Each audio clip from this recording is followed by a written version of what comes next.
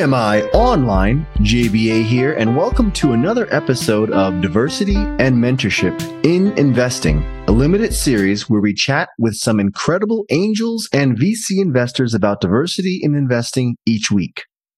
Are you looking to start or grow your startup but feel like you can't get to that next level? Well, DMI listeners, we have several private communities and startup incubators specifically geared for you. Visit ventureseed.com/incubator to apply and join the growing number of funded startup businesses. Incubators are one of the best ways to get honest and direct feedback to strengthen and possibly get funding. So apply now as there are a limited number of spots available. ventureseed.com. Now, let's get ready to chat with our featured guest, Dawn-Dobras. Dawn, are you ready to have a conversation about diversity and mentorship in investing? Forward to it. Awesome. Dawn-Dobras is focused on 3 sectors of leadership: board membership and consulting, CEO consulting, and startup advising. She's a recognized retail CEO and entrepreneur who has built consumer businesses from startup to private equity-backed and public companies. After a successful corporate career, including 13 years at Gap Inc., Dawn built consumer brands in beauty, fashion, and home with a deep focus on retail, DTC, and omnichannel in settings. So, Dawn, welcome to the show. Thanks, Jeremy. I'm thrilled to be here. I want to first start and take a step back and fill in some gaps about growing up and what made you the woman you are today. That's a loaded question. Maybe I should talk to my therapist. No. Look, I grew up in Arizona, the oldest of 3 girls, and from an early age have just been very interested in entrepreneurial activities. I was the kid with the lemonade stand that then franchised it to the next corner. I was the Girl Scout that, got other Girl Scouts to work for me so I could sell more cookies. I've just always had the entrepreneurial bug. My dad was an entrepreneur. My grandfather was an entrepreneur. So I think I come by it honestly. But I really enjoyed the ability and the encouragement from both my family and also opportunities along the way to hone my entrepreneurial skills. I went to school on the East Coast and ended up back in San Francisco working for a fashion company that is now mostly defunct in the US, but it's called Esprit. And that was a great entrepreneurship story in San Francisco. I quickly moved to the Gap. I got my MBA at Harvard, and that was probably my first time of really being in what I would say a more traditional business setting. And I came back to the Bay Area and joined Old Navy when there were about 10 stores. So that was a really incredible rocket ship, obviously multi-billion-dollar brand today, at a really young time in my career where I got to try a lot of different things in a very entrepreneurial setting, even though it was backed by a big company. So did you did your sisters follow in your footsteps? No. One of my sisters is a school teacher in Oakland. So very much into social impact and nonprofit. And my other sister is an adventure travel guide in South America. So everybody went their own directions. Very cool. Very, very cool. When investing in a startup, would you consider yourself more of an operational investor, given your background, or more of a hands-off investor? Of course, I'm an operational investor. I spent 30 years operating companies. And along the way, being in senior leadership roles, CEOs, roles, it's really a lonely job running those companies, because while you're guiding your teams, the people that you look for guidance, sometimes your board or your investors are not always your best sounding boards.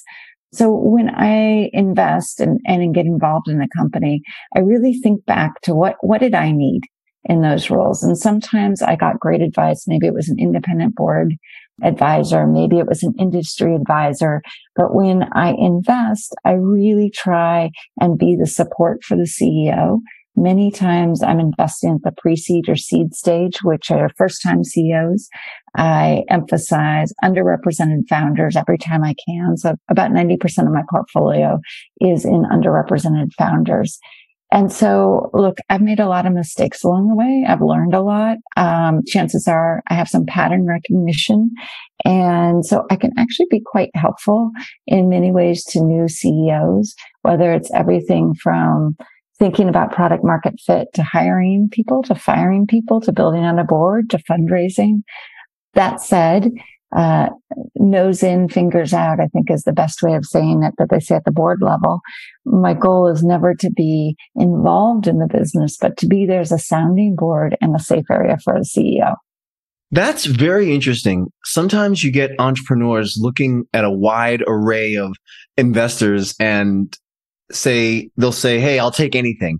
In reality, however, you really want to get that right match, right? And I think as a founder, you need an investor a lot of times who really does give that support rather than just writing that check. So that's really great to hear. I want to go back to something you said about Credo, or that I read, where you grew the revenue 4 times. During COVID, mind you, the COVID period, when I wanted to get a sense of how challenging that was and how you guys were able to pivot so quickly and move ahead. Look, for anybody, I mean, we all lived through COVID. It was challenging for every single person. It was particularly challenging for retailers. I still remember when we closed our stores and having the responsibility of sales associates across the country, and nobody knew if they had their jobs or their health care, or, there was a lot of pressure in anybody in an operating role. But I think I can safely say, certainly for CEOs I've talked to, the most stressful and demanding periods of their careers.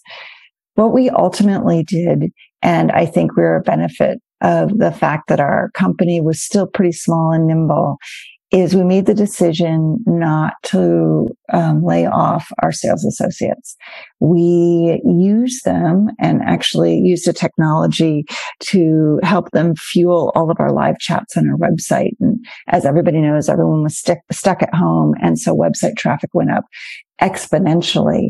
And we were able to staff the majority of our sales associates handling live chats on the website. Now, I have to handle that. I mean, I hand it to our sales associates. These are people that are used to selling on the floor, but they immediately turn their bedrooms or whatever into support areas. And there's nobody better at selling product than an in-store sales associate. So what we found is that when people hit the website and maybe they needed some help, they got the best service on the planet because our sales associates were so happy to be working. And that fueled incredible growth for us. It fueled incredible retention and loyalty. And so we really were a beneficiary of the pandemic. I mean, we came out on the winner side rather than the loser side as people invested in health and wellness in a way that they hadn't before. Customer service and retention, as we all know, is so important, especially I think in this economy when customer acquisition and sales teams are being ever challenged, and it's definitely more challenging to get that new customer. So it's really good to hear that success story. It was also, thank God for technology. We had beta tested a live chat streaming service. It's a little bit like Uber for sales associates, where they could pick up chats from the website. And we'd literally just gotten everybody trained right before the pandemic hit. So technology was a huge win for us in that, but also the willingness of our sales associates, the desire for us not to lay them off. There were kind of a couple of things that kind of pushed us into over-investing into customer service. And during the pandemic, and during that period of time, it paid off for us. Before actually, it just grew the business so much. You mentioned diversity. And as you know, my previous podcast spoke in detail about diversity and mentorship, but on the startup side. And rarely is that conversation had on the investment side. I think there's some empathetic leverage that a diverse investor can bring to the table that perhaps your normal investor may not be able to bring. What's your view on that? On on investor diversity topic in general? So, well, Jeremy, you and I briefly chatted about this when we first met, but I feel very strongly that diversity, first of all, certainly can't stop in an organization. It has to go all the way through the leadership team. It has to go through the board. And to me, it has to go through the capitalization table or the investor table, because the reality is true power sits at the investor level, especially in startups, even more so than the board and many times more than the management team. And I think it's incredibly important to have different voices around the table. Not every startup needs to be funded by a white guy that went to Stanford Business School. And a lack of having female investors in the room or diverse investors in the room causes groupthink. So what I have been interested in watching is that when I get together with my friends, my female friends, we rarely talk about investing. And when I watch my husband, almost always his friends end up talking about some sort of investment. And it's very interesting to me because many times when I bring in an investment idea to my husband, he's like, well, I never thought of it that way, or I never would have realized this opportunity. And so I think it's really important on the investor side to have a difference of opinion at that level. And I think for women in particular, a comfort of talking about money and talking about investing and talking about having power, financial power at that level is really an important change that needs to happen. I know that when I was fundraising with my startup, it was a rare day when I would pitch to somebody that was not a white man. And that's okay. And I got quite good at it, but it is not the best way to get diversity of opinion in the room. And so, I really look to both fund founders and get on cap tables where there aren't other women or where there needs a diverse point of view. Yeah. And I think one of the things that you mentioned before, which I think adds on to where we're going back to that operational support and being there in a supportive role for the founder. For example, if a female investor has been in the same circumstance as the entrepreneur, there's some kinship there, which can help the founder navigate those same paths that the investor has already gone through versus, maybe an investor who has not really known or been in the same social, economic, or been through the same cultural challenges that the founder has. So I agree with you 100%. And thank you for sharing that. I was just going to say, what I would probably do is also lean into that word on community, because when you look at the stats of female founders, if you look at funding to Black founders or Latinx founders, right, the statistics are pretty daunting. They just are, right? Like at least 95% of the capital is going to like a majority cohort. And so what I've found is being able to be on the investor side and having been on the operator side, an ability to help build that community with the CEO in a way that other investors aren't. And I think that's really important to what you said earlier. I have been in the room where I've been the only woman pitching. I haven't been the only brown skinned woman in the room, but I've been the only woman in the room, and it is uncomfortable. And you need to think about strategies and how you're going to handle that before you get in there. So this idea of community, while there are not so many female founders or so many Latinx founders or Black founders, the community of those founders and those community of those investors is quite strong. And it's amazing to me how quickly, if you are interested in it, that you can start to build a network. Yes, completely. And speaking of the network, moving on to the next topic of mentorship, the other side of investing that does not get talked about, much at all. I belong to a few Gen Z communities and teach software to the younger generation. So some of the millennial and Gen Z generation are looking for that guidance on how to invest in their future. What are some of the best ways we can support maybe some of the up and coming investors? What are your thoughts there? Yes. So I think seek out those communities, and with a little bit of homework, I think you can get connected. I'm involved with several angel investing groups, but my favorite is called The Council. It's a female investing group out of San Francisco. Definitely, maybe not Gen Z, definitely heavy millennial. I represent the older end of it, but that community, finding a community where you can learn from others. I had been an operator for 30 years, not a venture capitalist. So making my first angel investments, I had a lot of questions. I was not as knowledgeable, but finding a community where I could ask questions and get learnings from the other members was really, really helpful to me. Whether it's a formal process or informal process, I've also reached out to a ton of female VCs and accelerator programs and just introduced myself. And I will tell you time and time again, people will take time, educate you, introduce you to deals, be there and help build that community if you ask and are, genuine and authentic in that request. So I tend to be very extroverted in building my communities. What I can also say is I respond to inbound pretty consistently to female founders and underrepresented founders, even if it's not an opportunity that I'm personally interested in investing. I look to see how I can support them or help them build their network or introduce them to others, because so many people helped me along my career. And now I feel that I have almost a mandate to respond and support not just younger, but underrepresented founders. And in some cases, that could be older founders too. Very true. Very true. But maybe this next question is more personal for each individual investor.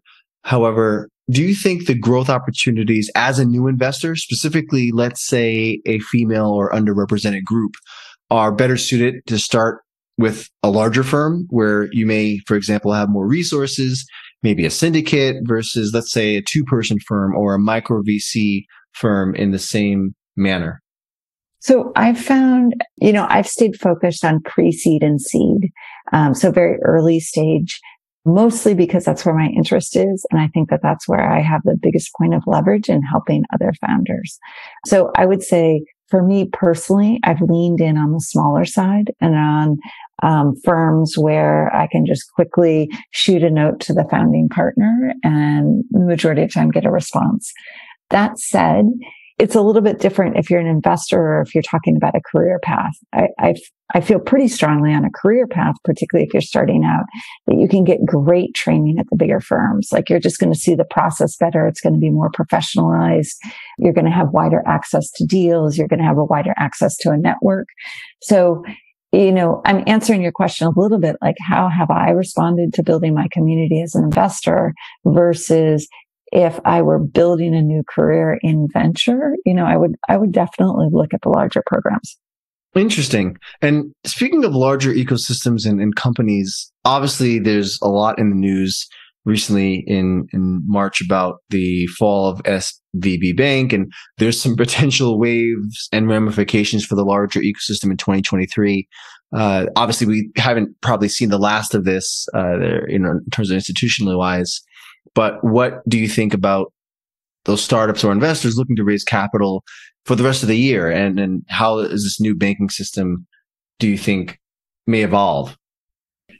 So first of all, start at the founder level. And honestly, having been on the phone or Zooms with founders all through the weekend, starting last Thursday, it's been a lot for founders. Many of them started during the pandemic and navigated that, and potentially through Black Lives Matter and through multiple closures on different things.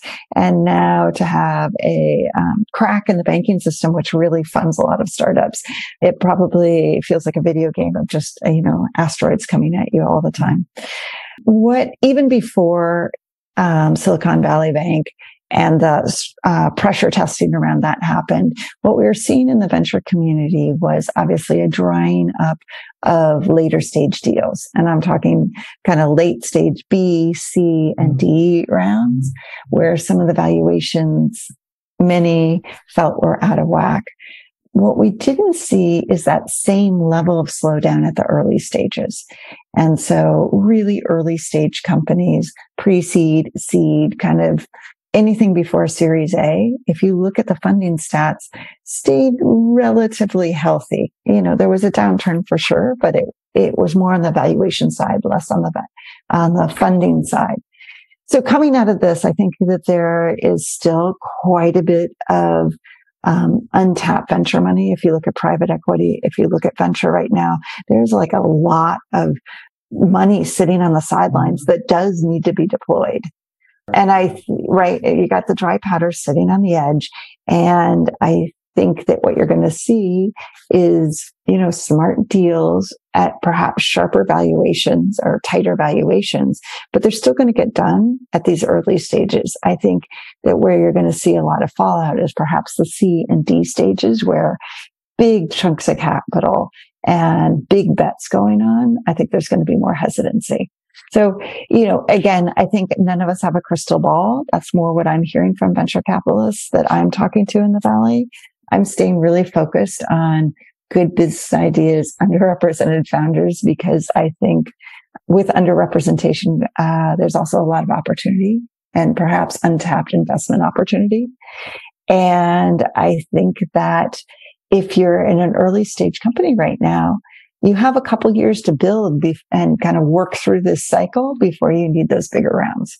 Yeah, that's really good insight. And thank you for the insight. Maybe some listeners who are, trying to figure out what to do.